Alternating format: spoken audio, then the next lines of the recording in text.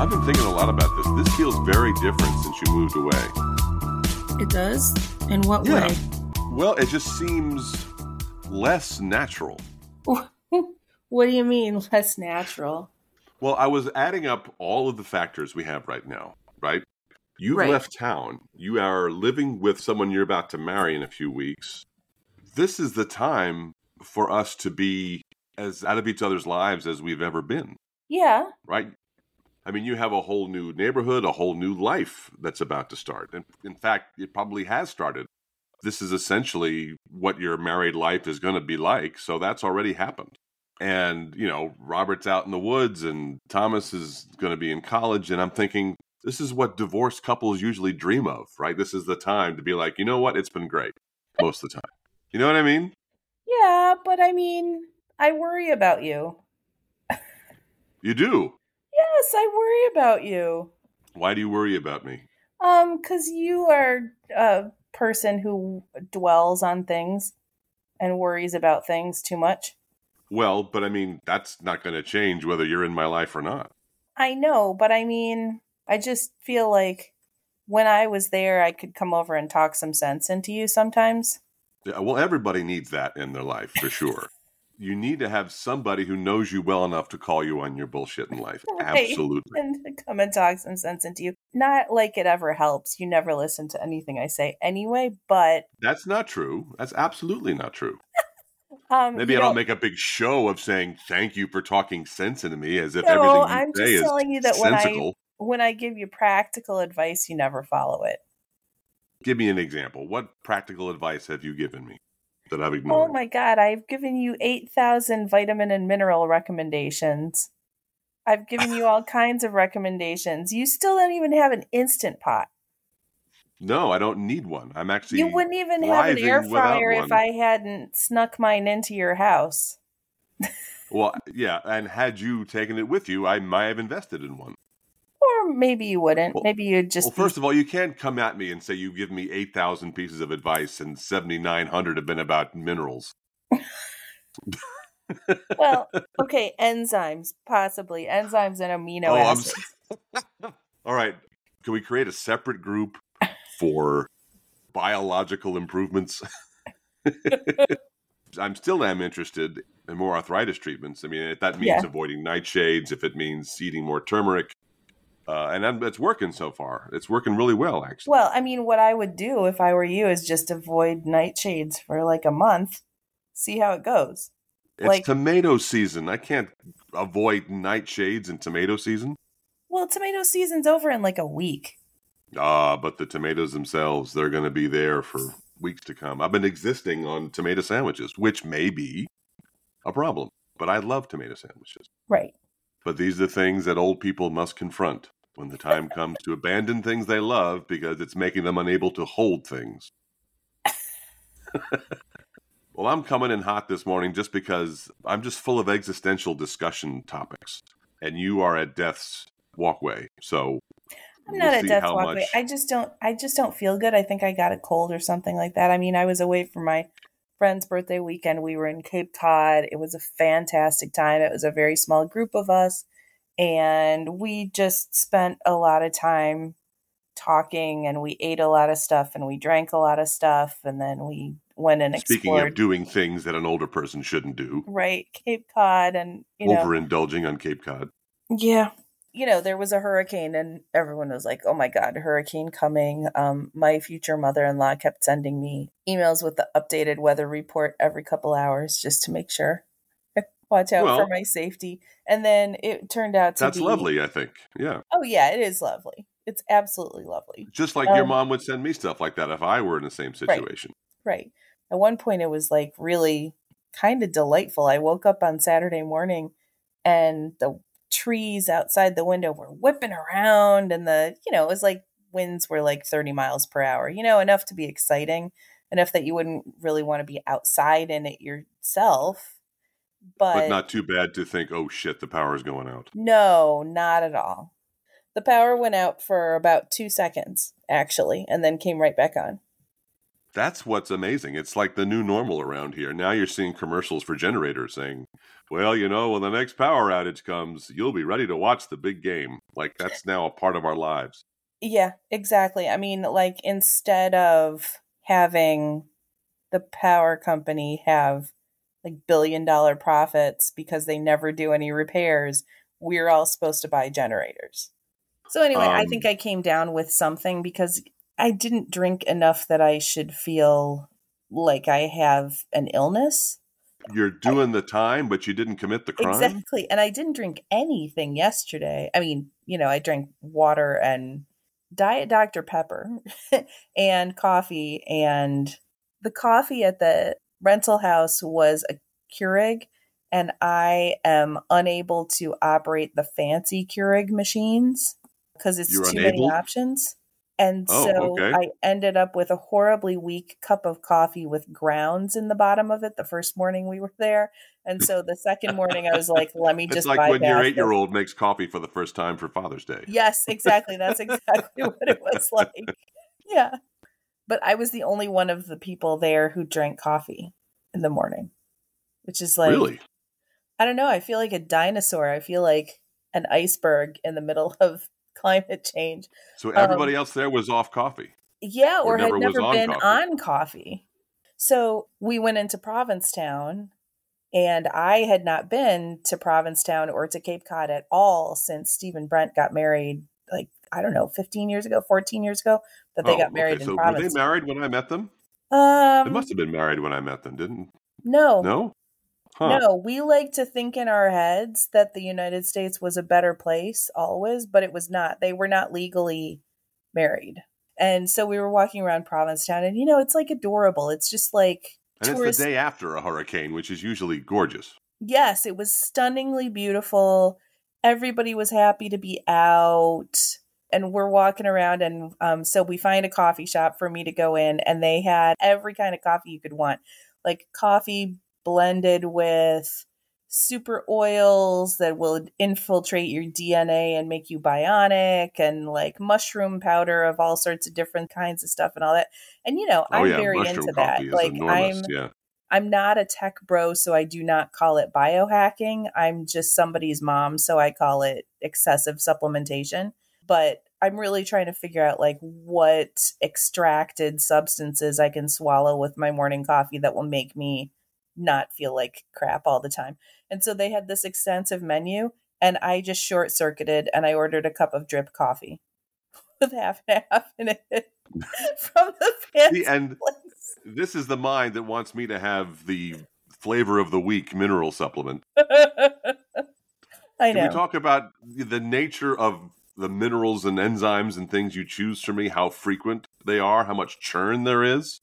Well, that's because I'm looking for the optimal mix. Like, I think I actually have found one that is allowing me to sleep through the night, which I think is great. So I think I'm going to stick with this one long term, but the other ones are just rotating it. What I'm trying to do is game my ADHD, because Adderall helps, but Adderall only pushes through the focus on the basics, right? Like Adderall doesn't help me organize.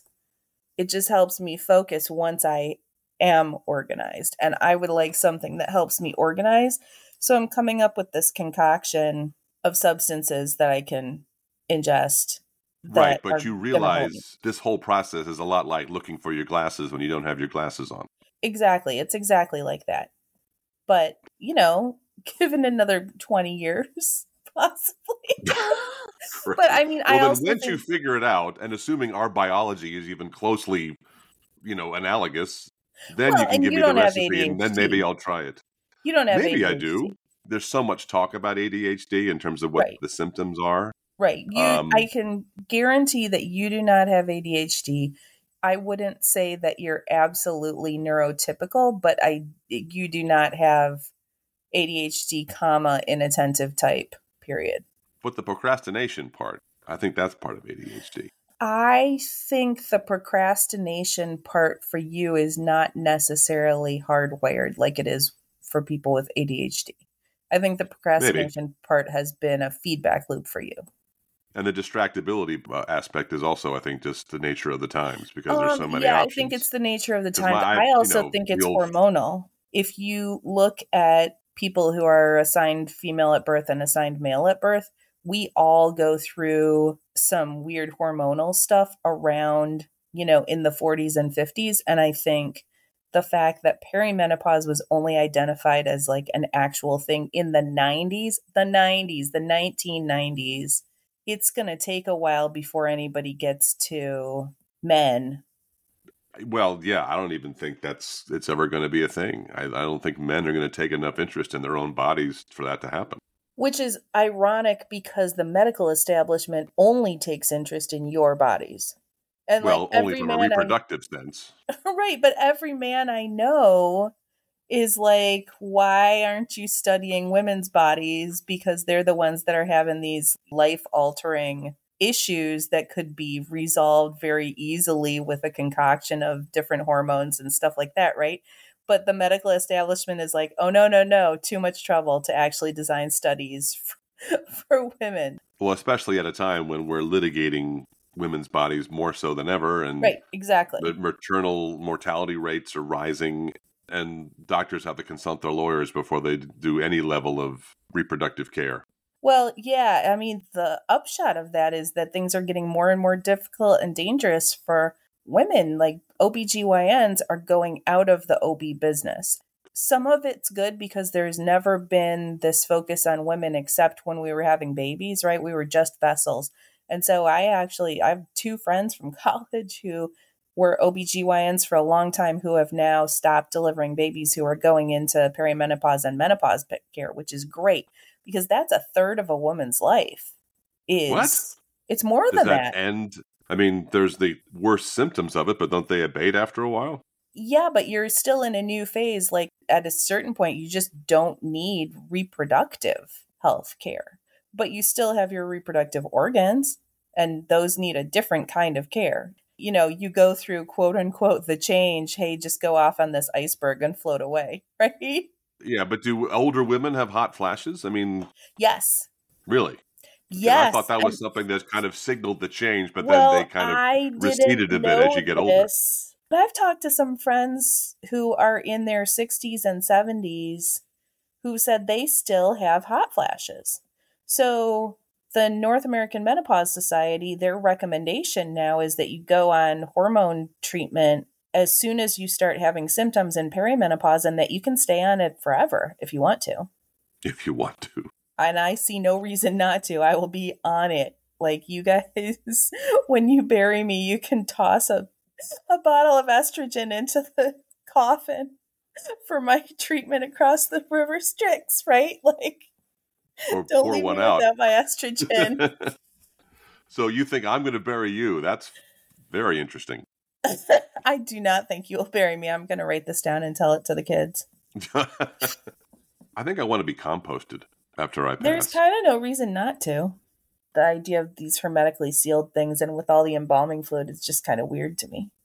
Now, this is a very important caveat, though, because there's stories where a spouse buries a spouse in the backyard and then a tree grows out of that and they eat apples off the tree that is being composted by their spouse. And that I have to draw a line against that.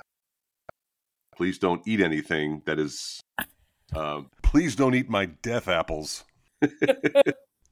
Well, I mean, if I were to bury your plain body in my backyard...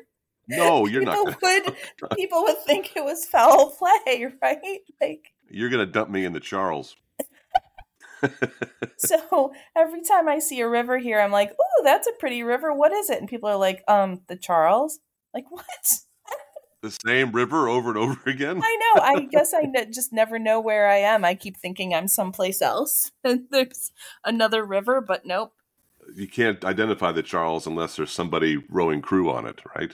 Right. And then there's another one called the Cochituate, which I had been saying Cochituate, but it's Cochituate. See, but you're becoming a New Englander already, right? You're hanging out on the hook there. I know, I'm hanging out at Cape Cod. Going to P-Town with the ladies. You are becoming a New Englander. Well done. Oh my God. Well, yeah, and we're trundling around, and I was like, oh God, 25 years ago, I was like cool in New York City, and now I'm like solidly mom core. But you lean into that, though, right? You really enjoy having Mike's daughter under your wing? It's absolutely more fun to be a 50-year-old mom core mom. Right, but and that gets back to the initial question, right? This is your life now. You got a stepdaughter, you've got a husband-to-be, you've got a whole new place to live. Wasn't this the time when you and I were supposed to say, this was an amazing 20-plus years. You've had the most impact on my life than anybody else.